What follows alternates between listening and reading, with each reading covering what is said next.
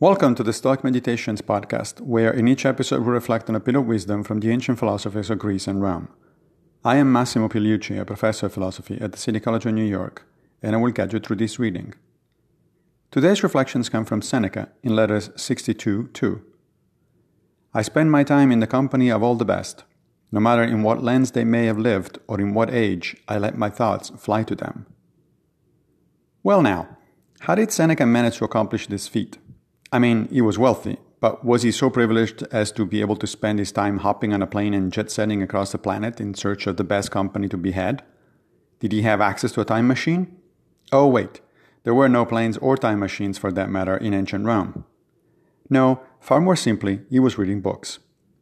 The select company to which he is referring is that of the great philosophers of all time, but also the great novelists, historians, political writers, and so forth. He was talking about spending time reading Plato, Cicero, Homer, Thucydides. Reading these and so many others is a very cheap and easy way to truly engage in a continuing conversation with some of the best minds ever produced by humankind.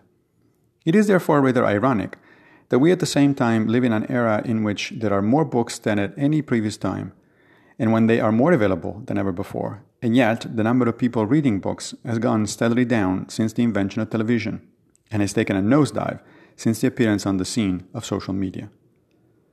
According to recent surveys, 27% of Americans don't read a single book in a whole year, and the median number of books read is just 4 per year. And you can bet that very few of these include any of the kind of authors Seneca was thinking about. So today, make a point of buying a book, in whatever format is convenient for you, and start reading it. Pick at your pleasure, but pick well, asking yourself whether Seneca would have counted the author you chose as one of the best minds of all time. Thank you for joining me for another Stoic meditation. I will be back with a new episode very soon, if Fortuna allows, of course. One more thing if you don't mind. If you like this podcast, please consider supporting it by going to anchor.fm/Stoic Meditations. Many thanks to my most recent patron, Steve Lojaco.